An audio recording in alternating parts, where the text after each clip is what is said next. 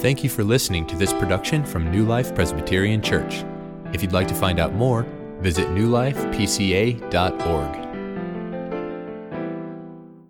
We'll be continuing a series on the book of James titled The Undivided Life. We've been working through this book section by section every single time I get the opportunity to preach. And now this morning, we're going to be looking at a strong warning about God's impending judgment in chapter 4, verse 11, all the way through chapter 5, verse 11.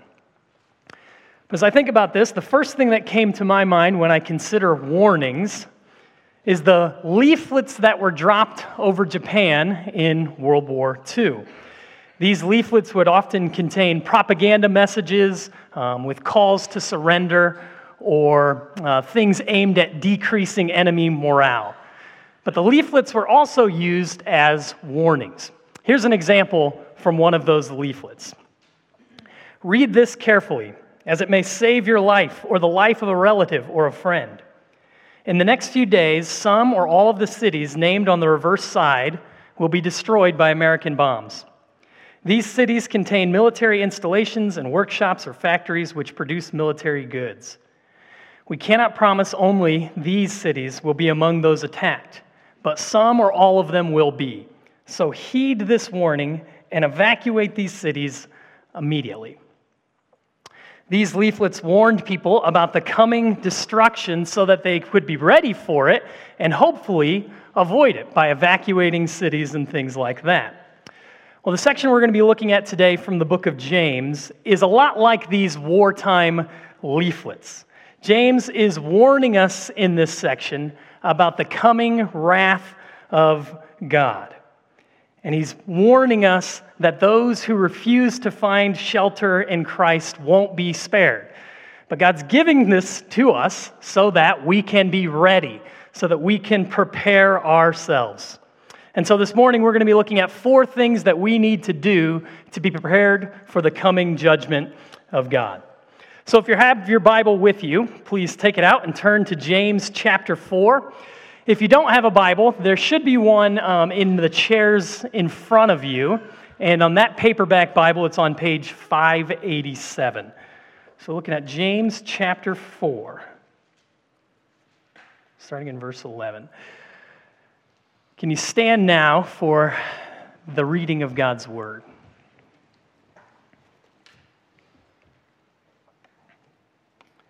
James chapter 4, verse 11. Do not speak evil against one another, brothers. The one who speaks against a brother or judges his brother speaks evil against the law and judges the law. But if you judge the law, you are not a doer of the law, but a judge. There is only one lawgiver and judge who is able to save and to destroy. But who are you to judge your neighbor? Come now, you who say, today or tomorrow we will go into such and such a town and spend a year there and trade and make a profit. Yet you do not know what tomorrow will bring. What is your life? For you are a mist that appears for a little time and then vanishes. Instead, you ought to say, if the Lord wills, we will live and do this or that. As it is, you boast in your arrogance. All such boasting is evil. So whoever knows the right thing to do and fails to do it, for him it is sin. Come now, you rich, weep and howl for the miseries that are coming upon you. Your riches have rotted and your garments are moth-eaten. Your gold and silver have corroded, and their corrosion will be evidence against you and will eat your flesh like fire. You have laid up treasure in the last days. Behold, the wages of the laborers who mowed your fields, which you kept back by fraud, are crying out against you. And the cries of the harvesters have reached the ears of the Lord of hosts. You have lived on the earth in luxury and self-indulgence. You have fattened your hearts in the day of slaughter. You have condemned and murdered the righteous person. He does not resist you. Be patient, therefore, brothers, until the coming of the Lord. See how the farmer waits for the precious fruit of the earth, being patient about it until it receives the early and late rains. You also be patient. Establish your hearts, for the coming of the Lord is at hand. Do not grumble against one another, brothers, so that you may not be judged. Behold, the judge is standing at the door. As an example of suffering and patience, brothers, take the prophets who spoke in the name of the Lord. Behold, we consider those blessed who remain steadfast. You have heard of the steadfastness of Job, and you have seen the purpose of the Lord, how the Lord is compassionate and merciful." Let's pray together this morning. Heavenly Father, we ask right now that you would send your Spirit and do a work in our hearts that only you can do. We pray this in Jesus' name. Amen. You may be seated. So the first way that we must prepare for God's coming judgment is to let God judge. This is the way we prepare for the coming judgment. We let God be the one who does the judging. You see this in chapter 4, verses 11 and 12. "Do not speak evil against one another, brothers. The one who speaks against a brother or judges his brother speaks evil against the law and judges the law. But if you judge the law, you are not a doer of the law, but a judge. There is only one lawgiver and judge who is able to save and to destroy. But who are you to judge your neighbor?" So who's the last person that you've spoken evil against? Or to put this into context, who's the last person you've criticized? Who's the last person you've slandered or gossiped about? Who's the last person you talked about behind their back? James says here, when we talk like this, we're making ourselves the judge of other people. We're basically saying, I'm better than you, and because I'm better than you, I am qualified to judge and to condemn you. This is the sin of judgmentalism, which is exactly what Brian talked about last week. This is when we adopt a negative, critical spirit towards others.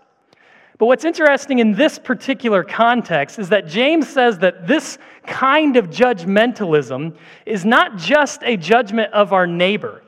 It's also a judgment of God's law. When we speak evil of one another, we're essentially choosing to ignore the numerous commands in the Bible against it. We're basically saying, I get to decide which laws apply to me and which ones don't. And so in this way, we're no longer under the law. We have now become the judge of the law. We're no longer doing it. We're now judging it. Problem with this is, no matter how much we pretend to be the judge of others, we aren't really qualified for this job. All of us have failed to live up to not only God's standards, but even our own. And many times when we judge other people, we have done the exact same thing that we are judging them for. The Apostle Paul, he talks about this in Romans chapter 2, verses 1 through 3. This is what he says. "Therefore you have no excuse, O man, every one of you who judges. For in passing judgment on another, you condemn yourselves, because you, the judge, practice the very same things. We know that the judgment of God rightly falls on those who practice such things. Do you suppose, O man, you who judge those who practice such things, and yet do them yourselves, that you will escape the judgment of God?"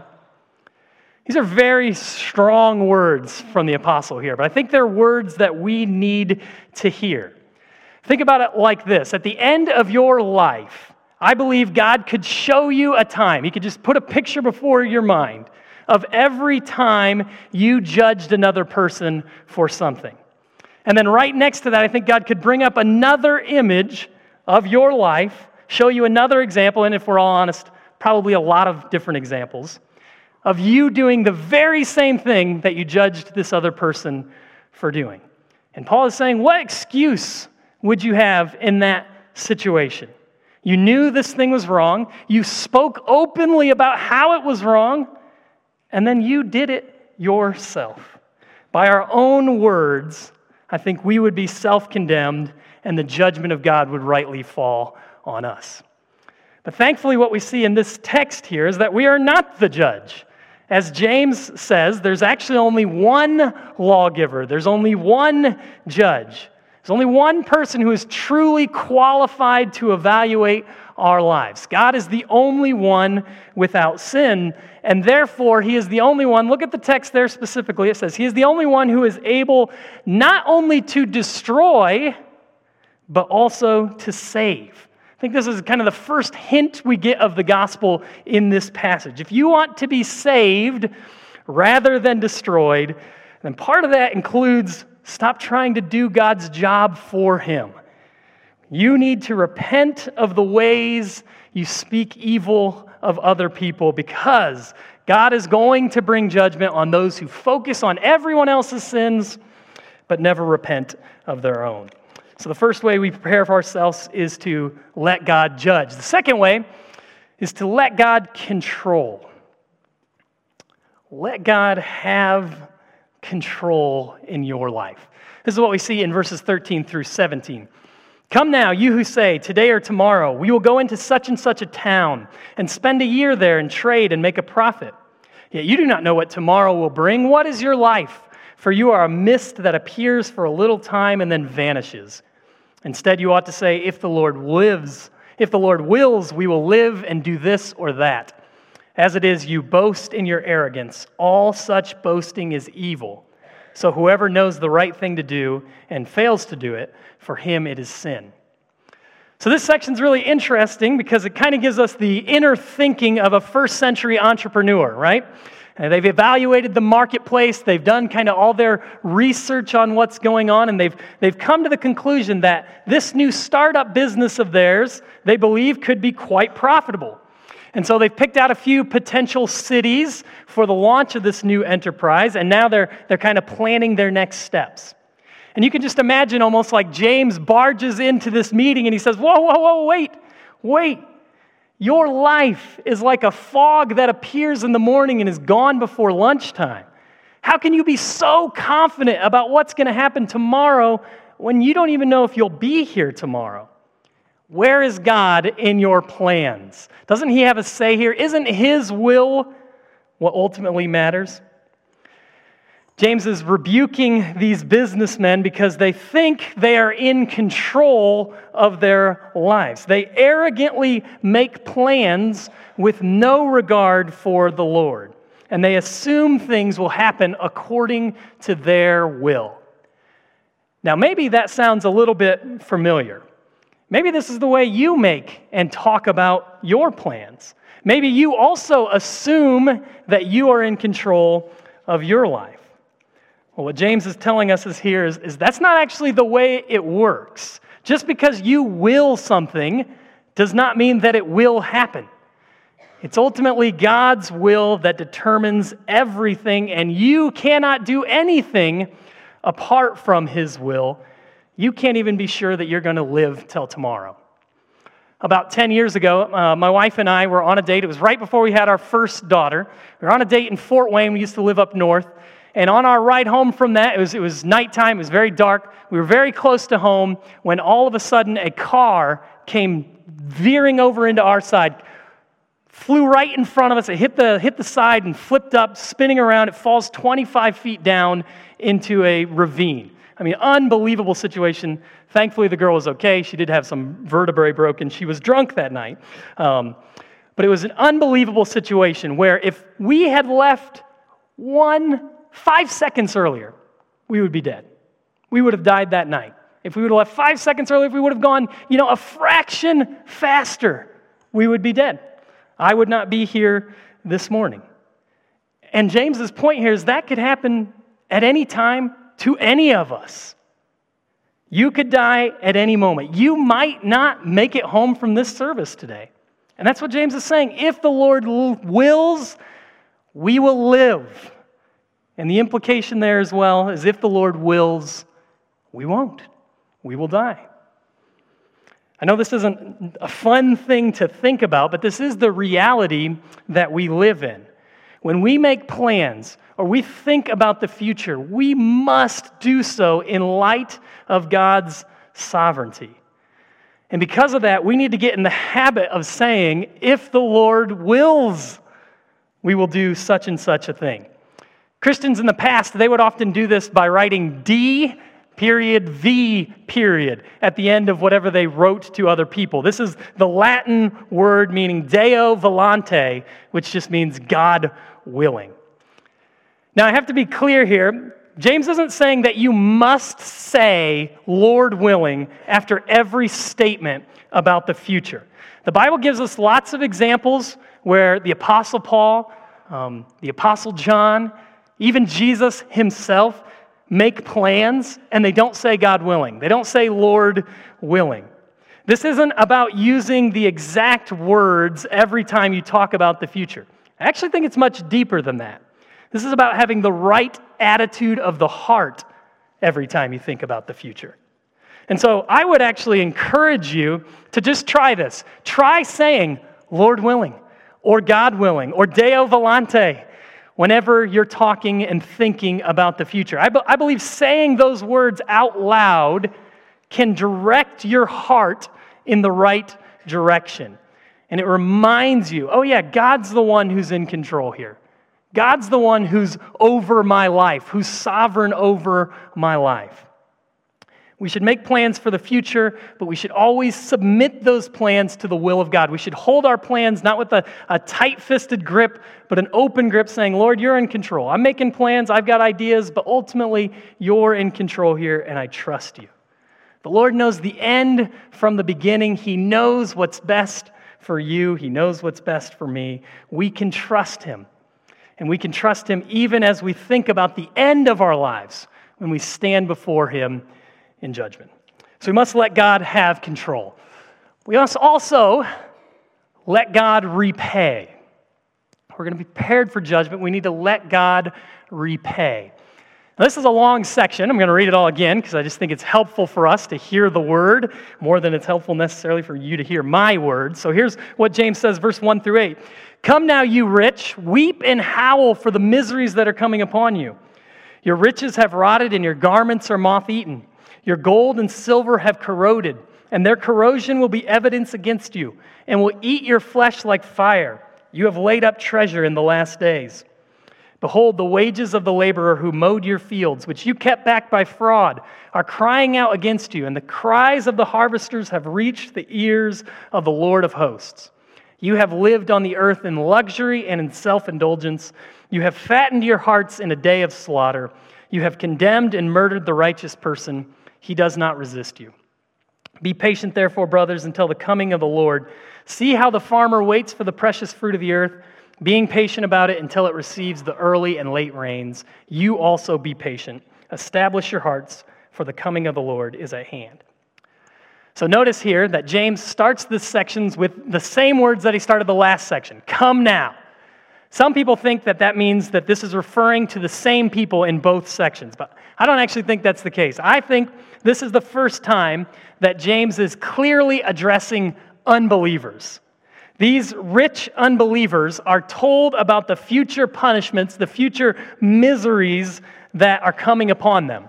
And so you might think of this more as a pronouncement of judgment than a warning. And that seems kind of strange when you really think about it. Why address unbelievers here? Why address those who will probably never read this letter? What's kind of the point?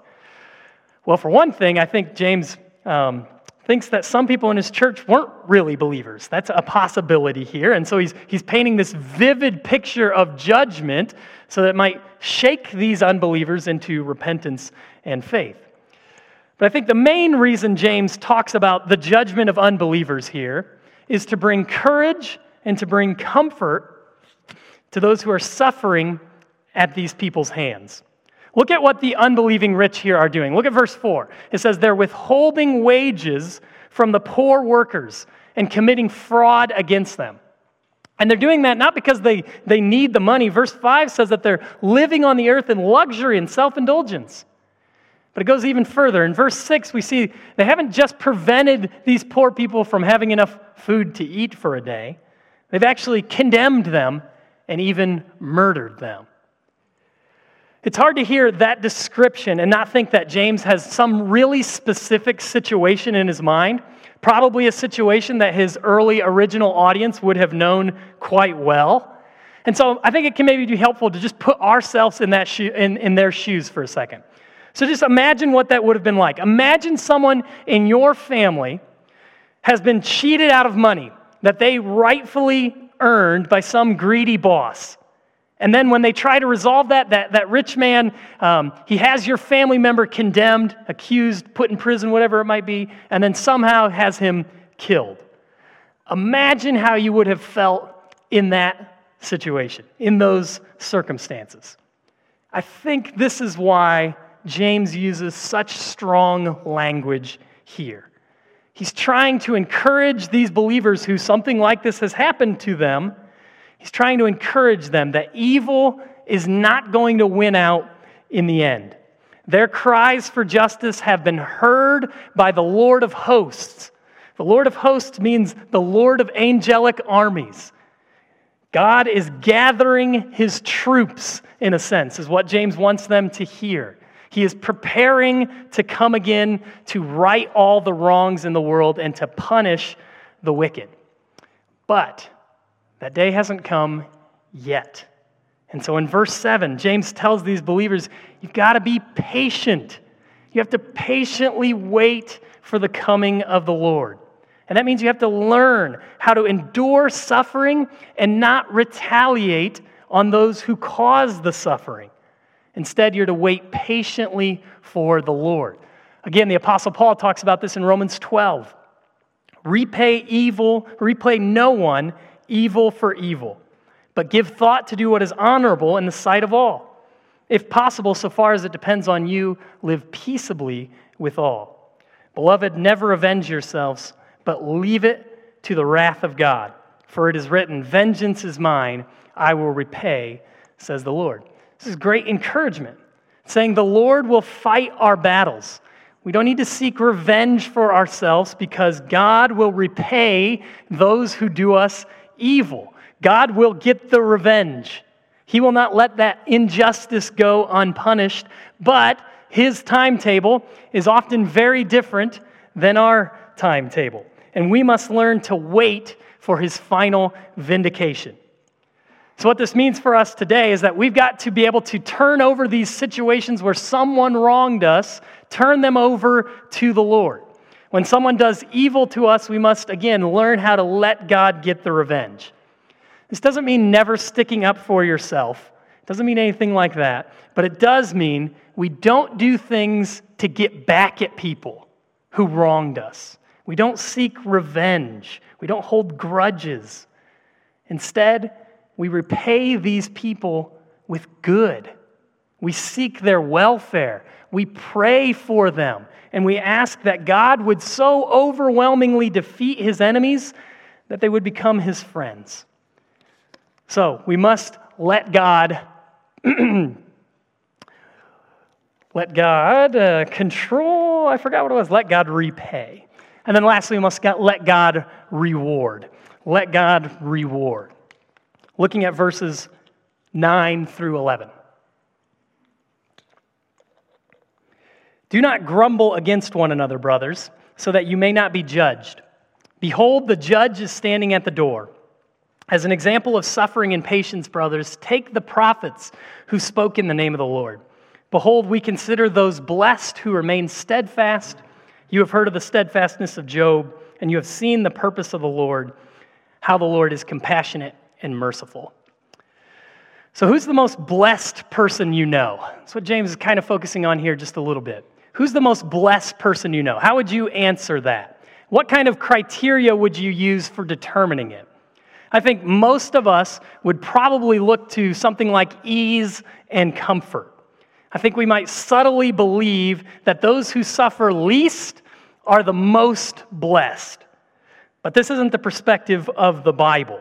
In this last section here, James is going to show us that true blessedness frequently comes on the far side of suffering rather than the near side. Just look at the examples that James chooses here. They're very unique. First, he shows the prophets. The prophets suffered greatly. You can read about them in Hebrews 11, about the suffering that they went through. And yet, James says here, they proclaimed the word, and because of that, now we consider them blessed because they remained steadfast under trial. And then we get the example of Job here, another man who went through great hardship and yet remained faithful to the Lord. But think about how Job's story ends. He got a personal experience of the sovereign goodness of God, and his fortunes were restored. He got to see firsthand the purpose of the Lord. It doesn't mean all his questions were answered, but he did learn that the Lord is compassionate and merciful. He learned that God was working all things for his good, even in the midst of his suffering, and even if he couldn't understand it completely. And this is still the way the Lord works today. We might not get everything back that suffering has taken from us, at least in this life, but we can know that the Lord is working all things for our good. And if we remain patient, there is a judgment coming, not when God will punish us, but when he will reward us and bring us home at last. And you know what? James has already mentioned this. He's already talked about this back in chapter 1. Look at what he says. Blessed is the man who remains steadfast under trial, for when he has stood the test, he will receive the crown of life, which God has promised to those who love him. The crown of life is promised to those who love the Lord and persevere through suffering. As counterintuitive as it might sound, for those who are in Christ, we prepare for judgment by anticipating it, by looking forward to it, and thinking of the reward it will be of being in God's presence. But there is one more final warning here. Look back at verse 9. Do not grumble against one another, brothers, so that you may not be judged. Behold, the judge is standing at the door. We are not to grumble against one another as we prepare for that final day. Instead, we should seek to help one another, stir one another up to love and good works, for the end is nearer. It's nearer now than it was a few minutes ago when you walked through those doors. The judge is standing at the door. Are you ready for him to open that door? And the good news of the gospel is you don't have to wait until the final day to have an answer to that. Because this is what Jesus himself says. He says, truly, truly, I say to you, whoever hears my word and believes him who sent me has eternal life. He does not come into judgment, but has passed from death to life. If you will trust Jesus, then you can have eternal life right now. If you will believe that he died on the cross for your sins and rose from the dead for your justification, then you can know that you have passed from death to life. The not guilty verdict over your life was pronounced 2,000 years ago when Jesus hung on that cross and said, "It is finished." If you are in relationship with Christ, then you don't have to fear the judgment of God, because the judgment of God for your sins was already poured out on the cross. As we think about the coming judgment of God, we can not only be ready for it, but we can have confidence, not because I'm such a good person or because I did all the right things, but because I have a Savior who stood in my place. And because of that, that allows us to say, as we think about the coming judgment, we can say, "Come, Lord Jesus. Come quickly." Let's pray together. Heavenly Father, we are so grateful you sent your Son for us to die on the cross in our place so that you could make us ready to stand in your presence. And Lord, we do pray now, even now, that you would come. Come, Lord Jesus. In Christ's name we pray. Amen.